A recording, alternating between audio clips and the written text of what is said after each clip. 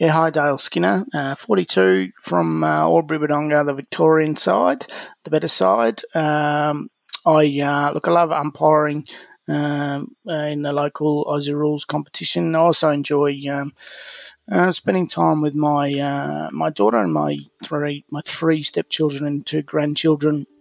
But yeah, look, super passionate about the black dog and have a tattoo on my forearm to prove it.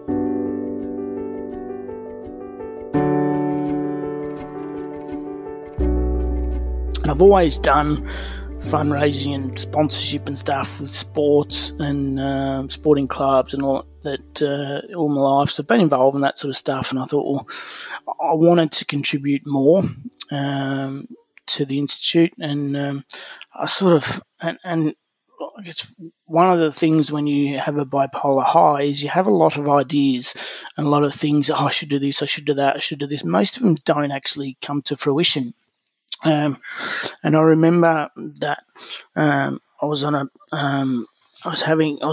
high, and I said to a couple of friends, "Oh, I'm going to run. I'm going to run from Albury to Sydney to Black Dog." No, you won't do that. You'll never do that. And it sort of sat in the back of my mind and it sort of annoyed me. I don't like people that tell me I can't do things. So it sort of sat in the back of my mind, and so that got me thinking. And so I went and seen a doctor because I've had knee issues all my life. I went and seen the doctor that I had seen for a while. Said, "This is what I'm thinking about doing. I'm going to run from Albury to Sydney." And he said, "Oh, well, you can do it, but if you do it, you probably never walk again." I said, "Okay, no worries." And then so I left, and I was really dejected, and I thought, well, what else am I going to do? And the doctor actually emailed me and said, "Oh, why don't you ride?" And I'd never been a rider. I'd never been a cyclist.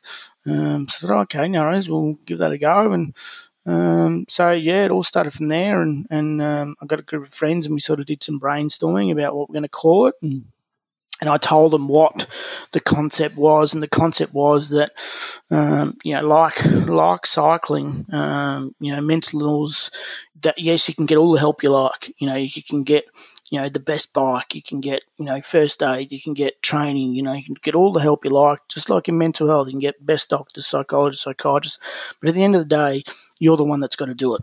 So I'm the one that had to ride. I'm the one that had to ride up the hills. I'm the one that had to ride down the hills. I'm the one that had to ride through the pain and all that sort of stuff. And it's the same with mental health. So that was the concept. So we ended up coming up with Ride of Choice.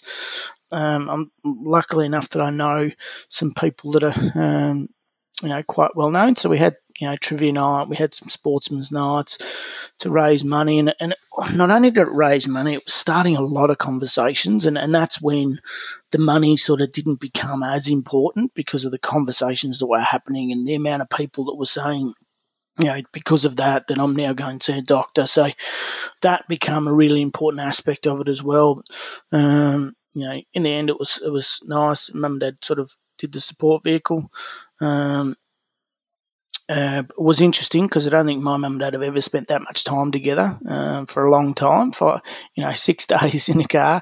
But we had some really good conversations with people along the way as well. Where we'd stop different places, or a lot of the times mum and dad would get pulled over by strangers and they'd give money or they'd have a conversation. It was really worth it. It's something that I'm quite proud of. It's something I'd love to do again, but it was something I was proud with.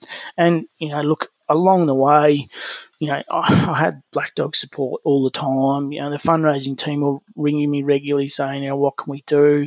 Do you need anything? To finish there at the Institute and have, probably 15 or 20 people, including Helen, at the finish line, was pretty special. So, look, it's something that I'm sort of quite proud of.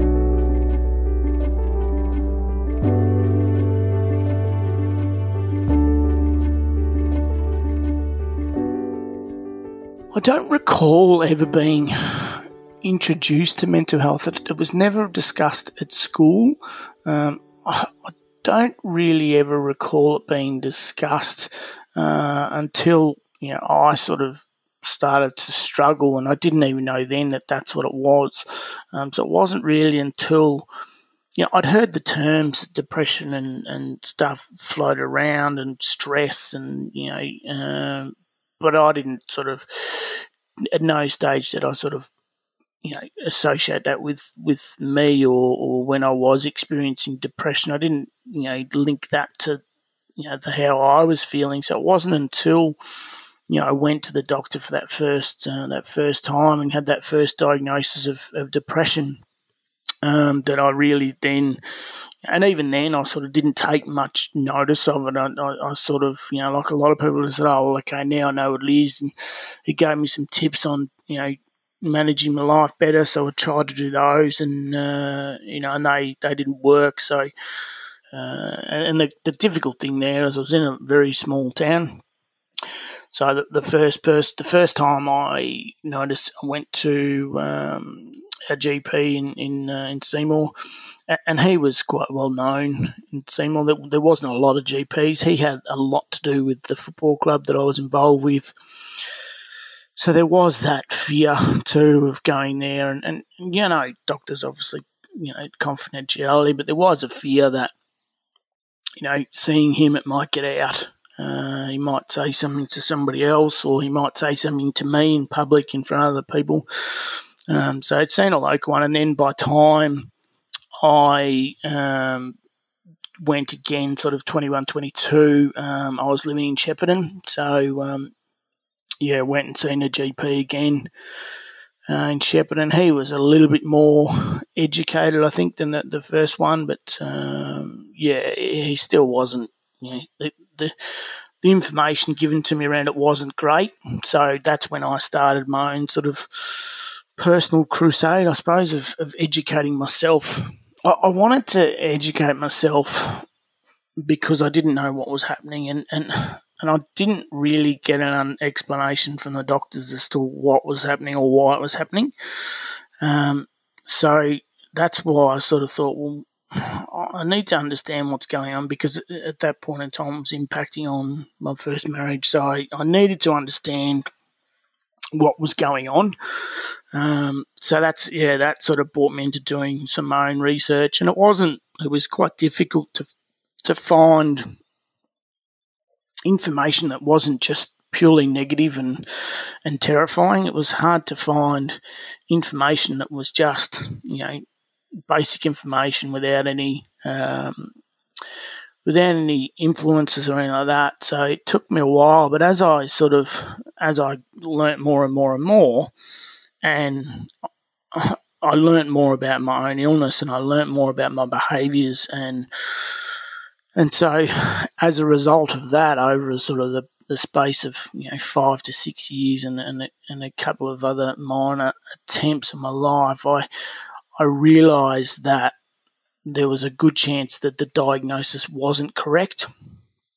But I didn't know, reading what I was going through and what I was experiencing didn't match with depression.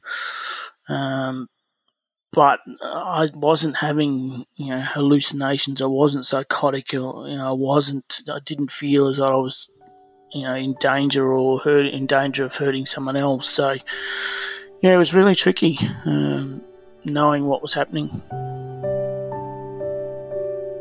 So I was first diagnosed, or correctly diagnosed, with bipolar at 28, and that was, so as I previously said, after doing a lot of my own research, and I knew something wasn't right. I wasn't sure whether it was bipolar, or whether it was personality disorder, or what it was. The information was very confusing, and like, when you don't have a clear mind, and I didn't have a clear mind because of my depression, it's quite easy to read into things and read a description about, personality disorder and say, oh, yep, that's me, or read a description about this, say, yep, that's me. So I knew I had to, this is more than just a GP. I had seen some counsellors during that period as well, and I didn't find them necessarily overly successful. and I think a lot of that's attributed to the fact that I hadn't been diagnosed correctly, and my medication wasn't right because I hadn't been diagnosed correctly. So that's when I started. There was a name that kept coming up in a lot of the research that I was doing, and that was Professor Tiller. And so I sort of looked him up, and he was some sort of renowned expert in mental health, in sort of the next level up from depression and other illnesses. So I went to my GP and said, look, I need a referral to see this guy. He was in Melbourne. I was living in Shepparton at the time. So I got the referral and went up there. And, I can still remember the day, in stepping into his office. I was terrified stepping into his office, this massive building, and I didn't know what was going to happen. I didn't know whether I was going to go up there and he was going to say, you're going to have to be hospitalised for the rest of your life. All these extreme, ridiculous thoughts are going through my head that are completely irrational. And then I went in there and he sort of read a little bit. I could see him reading a little bit about the doctor's reports, and like he said, oh, so you have different moods, and your moods would go really up. You'd be happy one minute and you'd be sad the next. And, when you're happy, you've got your thoughts are going 100 mile an hour, and, you don't need to sleep. You're crazy and you feel like you're jumping off the walls, and then when you're depressed, you don't want to eat and you don't want to get out of bed. And in the first 15 minutes of this appointment, he described my life and the way I've been, in 15 minutes, and I was so relieved after that. I didn't care what he said after that. It was just, a massive relief to hear somebody describe my feelings and what I've been going through without me actually telling him. So that I was diagnosed with with bipolar type 2 at that point, and not only did he diagnose me, he gave me a really simple, description, and basically that he didn't go necessarily into full detail about, the medical side of things. He said, okay, so you're going to have up moods and down moods. He said, when you're up moods, you're going to have this, this, this, this. When you're down moods, you're going to have this, this, this. What the idea of the medication is to try and get you in between there and to try and keep your level. You're still going to have ups and downs. The description that he gave me was, really simple. So I walked out of there, I wasn't scared anymore. I knew it was still going to be a struggle. I knew, my life wasn't going to be, smooth sailing, but I had some information in my pocket that, that was going to be beneficial for me. Well, it's really important that we all have the right diagnosis, because if we don't have the right diagnosis, number one, any treatment that we're going to get from doctors or that is going to be incorrect. The other thing is if you get a diagnosis, like I was diagnosed with depression, and so you'd read about depression, you go, these are the symptoms, these are what I'm going to be experiencing with depression. But then you're experiencing all these other extremes from that. It just not only does it confuse you, it makes you feel worse. It makes you feel more isolated. It makes you fear, what life's going to have. It also it reduces your confidence in doctors, because what they've diagnosed you with is completely different to what you're feeling. So it can reduce your confidence in doctors and the medical fraternity, which obviously if that occurs, and it's extremely dangerous if you're not being treated in any sense. But I mean, even for if you're not being medicated, if you're looking at other therapies, and there are lots of other therapies around in mindfulness and well-being and that sort of thing. If you don't have the correct diagnosis, then how do you know which area you need to focus on, which area you need to try and improve or strengthen if it's well-being related, to strengthen your well-being. The other concept too is how you explain that to other people. If you want to explain what you're going through and you want to explain it to other people, it can be really difficult. And if you're trying to explain it to, say, a teacher or a boss, and you don't understand it, it can quite often seem as though you're sort of making things up, which then obviously creates a really indifferent relationship between yourself and that figure.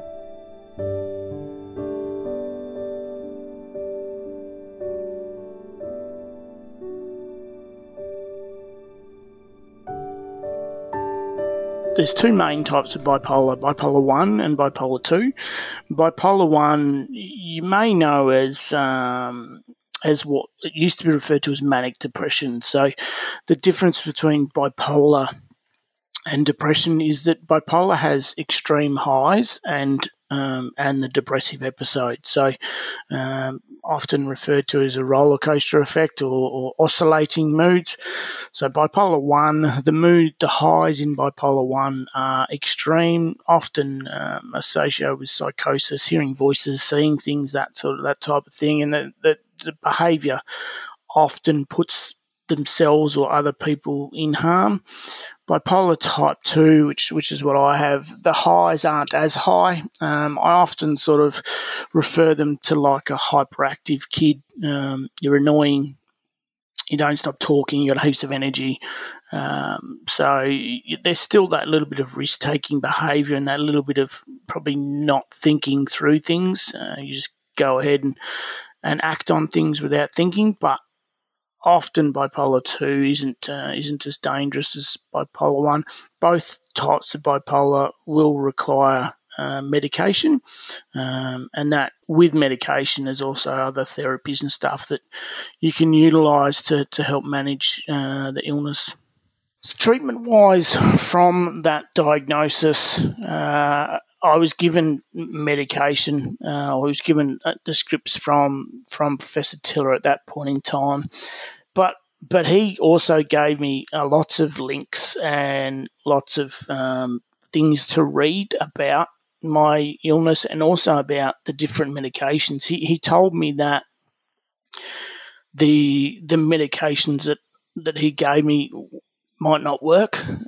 He really set up good, clear expectations that this medication might not work, but there is other medications out there, and he encouraged me to go and research all those medications to know what side effects there are. So if I'm experiencing these side effects, I can go back to the GP and explain that I'm experiencing these, we may need to swap it, that sort of thing. So he put a lot of my treatment back into my hands, which I wasn't grateful for at the time, because I sort of thought, that he was just palming me off, or that, that I wasn't going to be able to get support from doctors. But, as I sort of went on and like now, I realise how much of a blessing it was that he sort of gave me that power, because I still do that today. I still research my medication if I ever need to change, or if I'm, often with bipolar medication, it can sort of run its course, so to speak. So I'm aware of,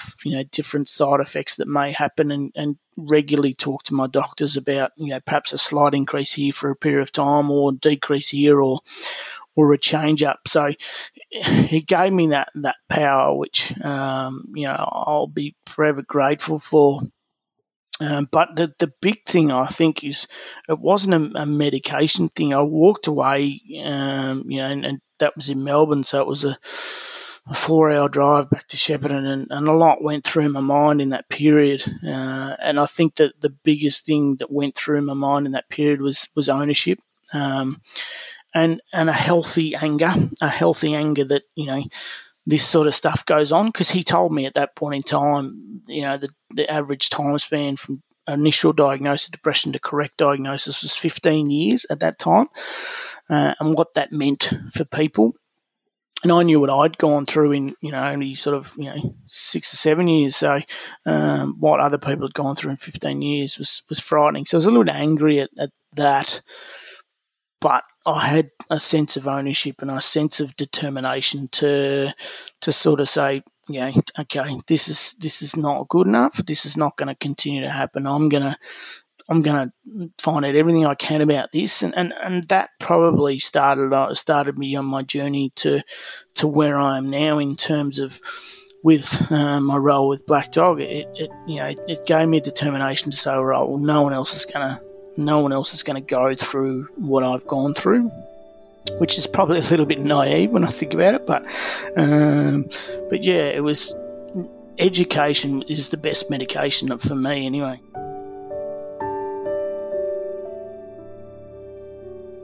Why bipolar medication why any medication is so important to bipolar type 2 is because the highs in bipolar, because they're not extreme, you're not hurting anyone, you're just annoying, they feel great.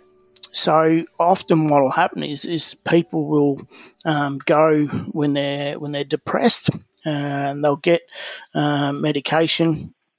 If they've been lucky enough to be diagnosed correctly straight up, they'll get medication, they'll take the medication, and then they'll have a bipolar high, and they think, oh, I'm great now, I'm fixed, I'm fine, they go off the medication.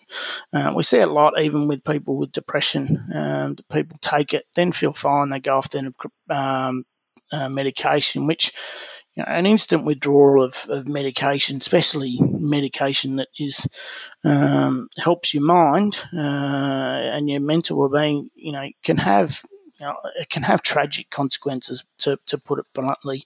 But yeah, it's really not a good way to go, and I think a lot of that then comes back to doctors and chemists as well in making sure that people have the information that they need, and that they realise how serious it is and how important it is to read that information about their medication.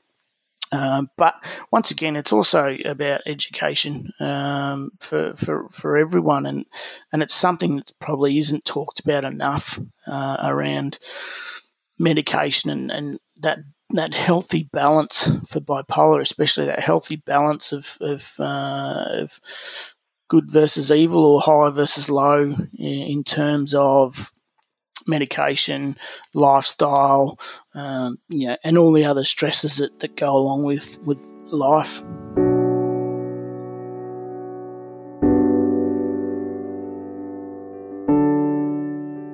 So I manage my mental health in a number of ways, and at first I want to say, look, yes, I've been dealing with it for a long time. I'm fortunate enough that I'm, I consider myself fairly well educated in my illness, but in mental illness overall.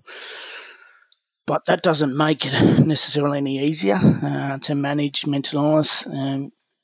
I have bad periods and I have good periods. When I'm going well, I'm exercising regularly, I'm eating well, I'm communicating. I'm talking to people, and aspects in my life are going well. I used to think that everything in my life had to be going perfectly, otherwise I couldn't be well, and that sort of thought process would invade my mind, so to speak, and would impact my well-being. So I've learnt that not every aspect of your life has to be going perfectly to be mentally well or physically well, but it's about managing those situations. It's about looking at, okay, what are the problems in those situations? Can I control them? Are they out of my control? And it's not always easy to accept what is and what isn't out of your control, and it's a bit of a trial and error sometimes, where you might try something and then realise it's out of your control. I mean, I'm extremely lucky that apart from the current climate around the world, my well-being and the different aspects in my life are fantastic. So it helps when that's the case. So it is important to balance my medication with other different therapies. I do sleep is one issue that I have problems with. So I've learnt to do meditation, which doesn't necessarily help me sleep all the time, but what it does, it just relaxes my body. So I still get that rejuvenation overnight, that I'm not exhausted and frustrated and angry like I used to be because I couldn't sleep. So that, meditation helps. It also helps during the day. If I'm, frustrated or stressed or agitated, I can quite often get agitated for no reason, which is part of the illness. So I'll often just, just take myself away from my desk at work, slip into a carer's room, or we have a wellbeing room, and just lie down or sit there, stick some, meditation music off on my phone, and just there for, 5 or 10 minutes just to clear my head, refocus, and then I can go back in and get back to work. Exercise again, it's a big one. I know when I'm not exercising, I sort of struggle mentally. So exercise for me is a big one, and it's something that I've probably fallen away a bit, recently. So, like I said, it's not easy. Managing wellbeing's not easy, but it's not hard. It's just getting patterns, doing it regularly. And also, and I say to a lot of people that it's important to put in those practices of good wellbeing activities when you're well, because when you're not well, they're really hard to do. So if you do them when you're well and you get a routine up, they're a lot easier to do when you're not well. I use e-mental health resources probably not as much as what I should. I think the amount of time that we spend on our phones and stuff, we probably should use those tools more. I do use them. I often use my compass, and just I use a lot to sort of assess my current moods where I sort of don't think I can sort of figure out what they are. If I get agitated or if I feel a bit low, I'll look at things that can assess what my current mood is, and then they give you some tips to sort of try and work your way through it. So they're the ones that I often use.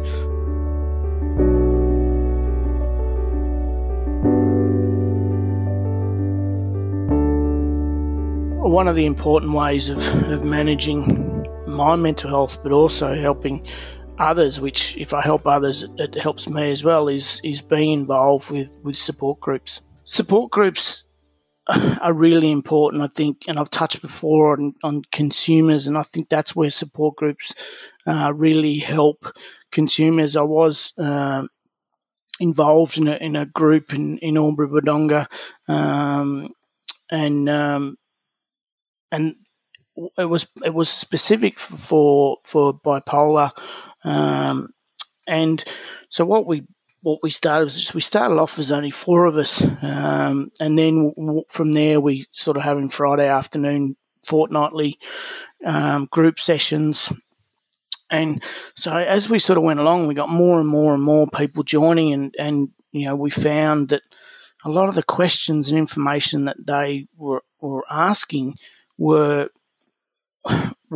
there was a theme to them all, and they were very repetitive for people. So that's when we started looking at getting in experts from the local community to come in and talk to the group of us about the things that were concerning people. And it wasn't just necessarily specific to mental health. It was around housing. It was around, Centrelink payments. It was around legal stuff. It was, we had chemists in. So because people that are going through a mental health crisis find it difficult to make decisions and to try and, search that minefield of information that's out there to try and get the right information that suits them. So these people are able to ask specific questions of the experts. So we really, we're really providing a specific service, but as well as those experts, we're able to have conversations with ourselves, and people are able to ask each other, oh, this is my problem this week. Has anyone else dealt with it? I was fortunate enough to, I suppose, because of my work background, my life background, I was able to sort of be the the chair of most of the meetings and sort of direct a lot of the conversations. And, so it was a real privilege to be able to do that. The group sort of, because of some illnesses within the group, it did fall away. But before it sort of disbanded, we did organise and this is a couple of years ago now, we did organise a bipolar evening where Jan actually came to Albury and spoke. We had another gentleman who's a consumer. He come and spoke. I spoke at it. And we really gave people the opportunity to ask questions, but because there's little known around bipolar, and especially bipolar type 2, there's little known about it. So the feedback we got from that evening, was just phenomenal. It was inspirational, and it was really, heartwarming. We put a lot of work into it, and the feedback that we got from that evening was really, really good. And obviously Jan was just a brilliant speaker on the night, and even, I learnt a lot from that night from listening to Jan's presentation. So, look, support groups, I can't speak highly enough of them. I know there's one that they're trying to start one up again here that I'm trying to help with. It's just difficult because a lot of them are during work hours. But, I strongly encourage people, don't, when you think about support groups, don't think of Alcoholics Anonymous or Gamblers Anonymous. Go along, give them a go. If they're not for you, then that's fine. But, I really encourage people. And if there's not one around and you've got the confidence that, and the resources, try and start one up.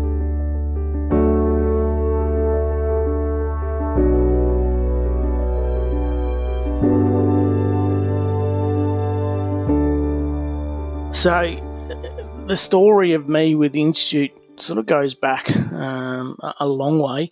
My stepdaughter was going to school, and there was they were doing a reading of a book called Walking the Black Dog, and it was by Ingrid Barr. And so she was doing the reading, and the book's about explaining mental health to younger kids. And so my wife knew that I had an interest in the mental health space, and she said, we should go along. So we went along, and she talked about what she does, that she was an advocate for mental health. And, and as she's talking, because I've already thought about this stuff and thought, this is what I want to do. So I went and spoke to Ingrid after she'd finished speaking, and I went up to her straight away. I said, I want to do what you do. And she said, what do you mean? I said, I want to be a mental health advocate. How do I be a mental health advocate? And she said, you'll need to go to uni and do this and this and this. And I said, I don't want to go to uni. I said, I don't want a piece of paper that says, I've learnt about mental health. I want to talk to people about my story. I want to talk to people and share my insights and grow with people and learn as I learn and talk to them as I learn. And she said, you could, try the Black Dog Institute. And so the next day I went back to work and sent an email through, explaining, who I was, what I wanted to do. I hadn't heard of the Black Dog before then. I emailed Black Dog, and then I think, that afternoon I got an email back from Sarah. She said, have you got time to talk? So we spoke on the phone that day. And I think the next day she had, there was an email come through with flight details to go to Black Dog to do the training. So I was super excited. So got to Sydney, and I think it was actually, from memory, it was the it was on a Wednesday. It was the second day of State of Origin, I believe. Only retention rough, I do actually know the date, was the 17th of June 2011, and I know that because it's tattooed on my arm. So I went down there, and I think there was about 10 of us in the room.